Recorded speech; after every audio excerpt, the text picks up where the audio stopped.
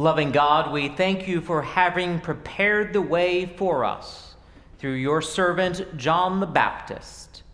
Give us grace to walk in that way which leads to abundant life in Jesus Christ. Amen.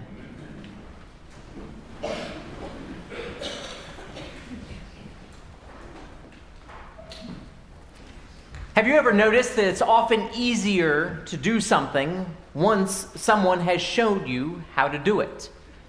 Whether it's a golf swing, singing a particular melody, having a difficult conversation, or learning how to tie a knot. When we can watch or hear someone do it first, not only do we get a better sense of what it is we are to do, but we also gain confidence in knowing that the task can actually be accomplished. Every second Sunday of Advent, John the Baptist appears in our gospel text just as he appeared in the wilderness of Judea, proclaiming the message, "Repent, for the kingdom of heaven has come near." Now, we can look at John as an eccentric prophet who ate locusts and wild honey and think, I am nothing like that. Or we can understand him in the way that the Gospels portray him as the new Elijah and think, well, I would never be called to that. But instead of distancing ourselves from John, our faith is strengthened if we see John as a model for us. John the Baptist is a biblical character that I have always identified with, and not just because I like to call people a brood of vipers. To be clear, following Jesus is always the name of the game. But I don't know about you all, but being told that I'm supposed to follow God incarnate is a bit of a stretch for me. Yes, by the Holy Spirit, we are given the power to do just that, to follow Christ. But just because we know what we are called to do, it does not mean that we know how we are supposed to do it. God knows this about us, and therefore has inspired the saints to be models for us in faith, to show us how the light of Christ can shine through cracked vessels, imperfect people who live busy lives. We have the witness of the saints.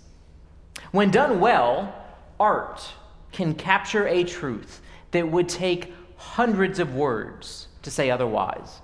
An example of this is how John the Baptist is depicted in the Eisenheim altarpiece, one of the most well-known depictions of the crucifixion.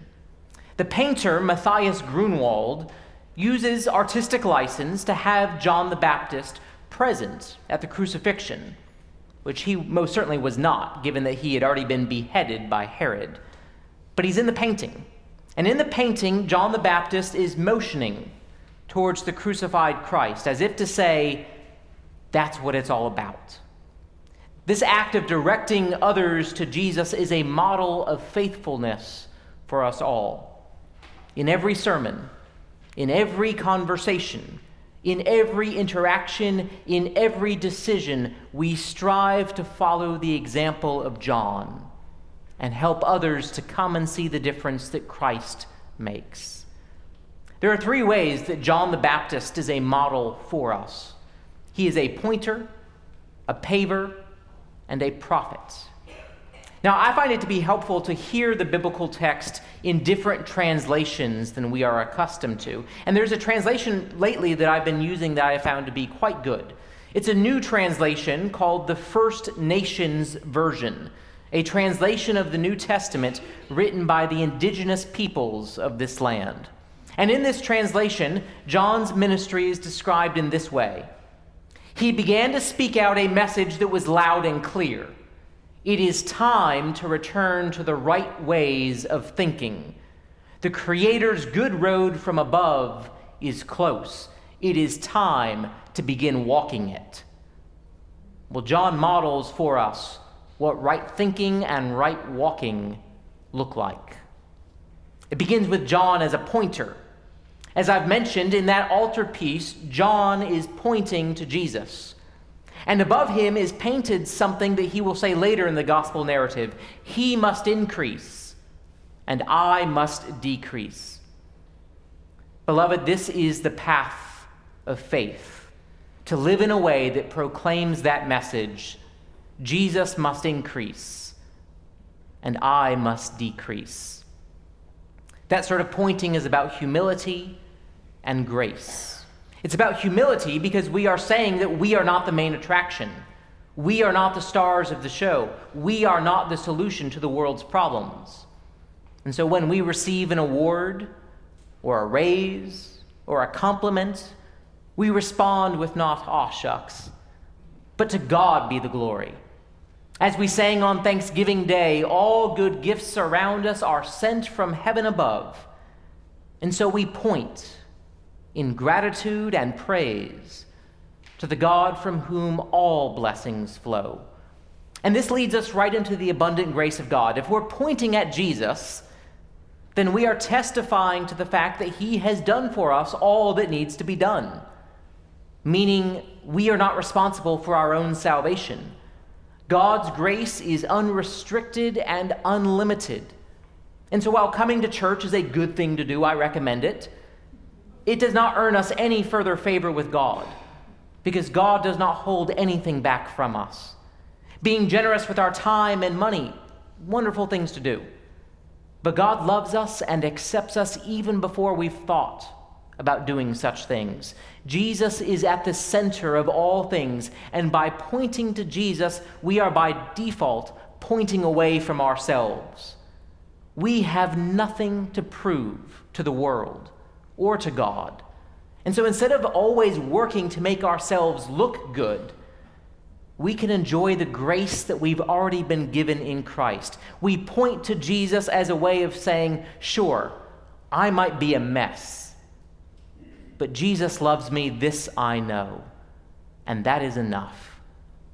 In pointing to Jesus, not only do we help other people to see this love that makes all things well, but we are reminded of the peace that passes all understanding. John is also a paver. We heard Matthew quote Isaiah, noting that John will prepare the way of the Lord. And though we didn't hear it in today's passage, we all know it because of Handel's Messiah.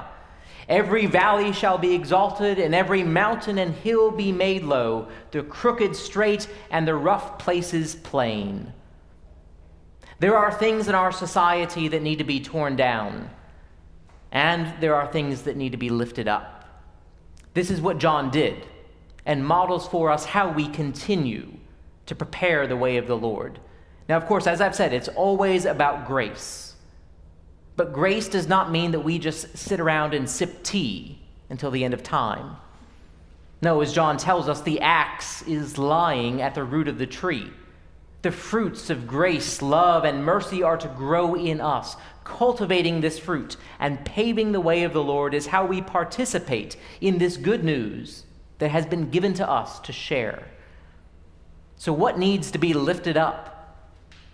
Well, those who are ignored, persecuted, and suffer in our society. Those in poverty, those who struggle with addiction, those who committed a crime, did the time, but still have not been given a clean slate. Children who are left behind by an underfunded and undersupported public education system. Those crushed by educational and medical debt.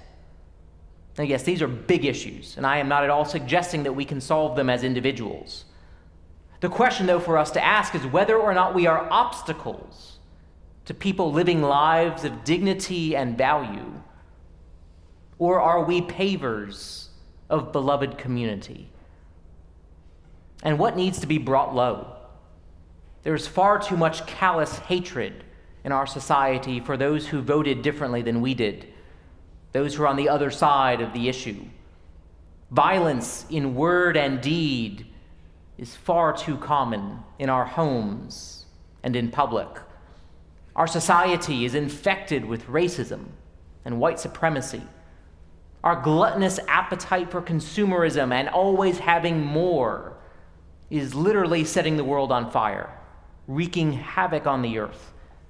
Homophobia, ableism, xenophobia are far too common. And of course, we always count the wrong metrics. Wealth, influence, size, outward appearances. Part of following John, the paver, is to work to straighten these places in our lives and in our world that sin has made so crooked. Now again, I'm under no illusion that we will ever eliminate hatred, poverty, or greed. I would not even say that's our job to do that, because we are not the Messiah. But Jesus has shown us his most excellent way of love. We don't have to chart the course. We don't have to lay out the road. But we can do as John the Baptist shows us how to do. We can pave that way so that it will be easier to travel. John is also a prophet. That is, he tells the truth. Ultimately, this is what leads to his beheading, because the truth cowers before no ruler. And if there is only one thing that Christians get right, just one thing that we could do, it should be truth-telling. Because Jesus tells us that he is the truth, and that the truth is what makes us free. The truth of God's forgiveness is what frees us from the guilt of our sins. The truth of God's love frees us from the finality of death. The truth of God's presence among us is what frees us from ever being rejected or alone. Pointing to this truth, though, can be dangerous because it is often an inconvenient truth to the status quo.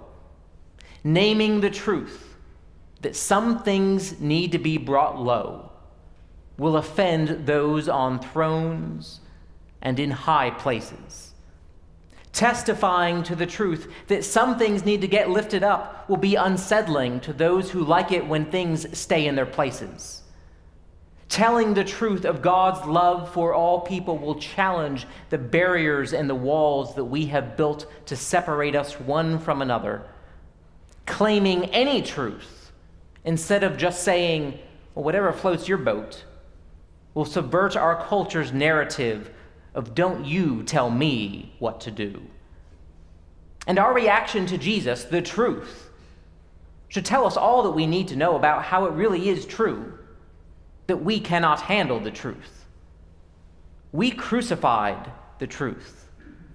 Because as T.S. Eliot put it in one poem, humankind cannot bear very much reality. Despite all of this, John remains a model for us of prophetic truth-telling. And the truth is, life is too precious. Life is too holy. Life is too short for anything other than the truth. For in telling the truth, we draw near to God. Each of us are blessed with opportunities and occasions to point to the love of God in Christ, both as a means of bringing others to Jesus and as a way of reminding ourselves who is at the center. We live in a world that needs certain things to be lifted up and other things to be brought down.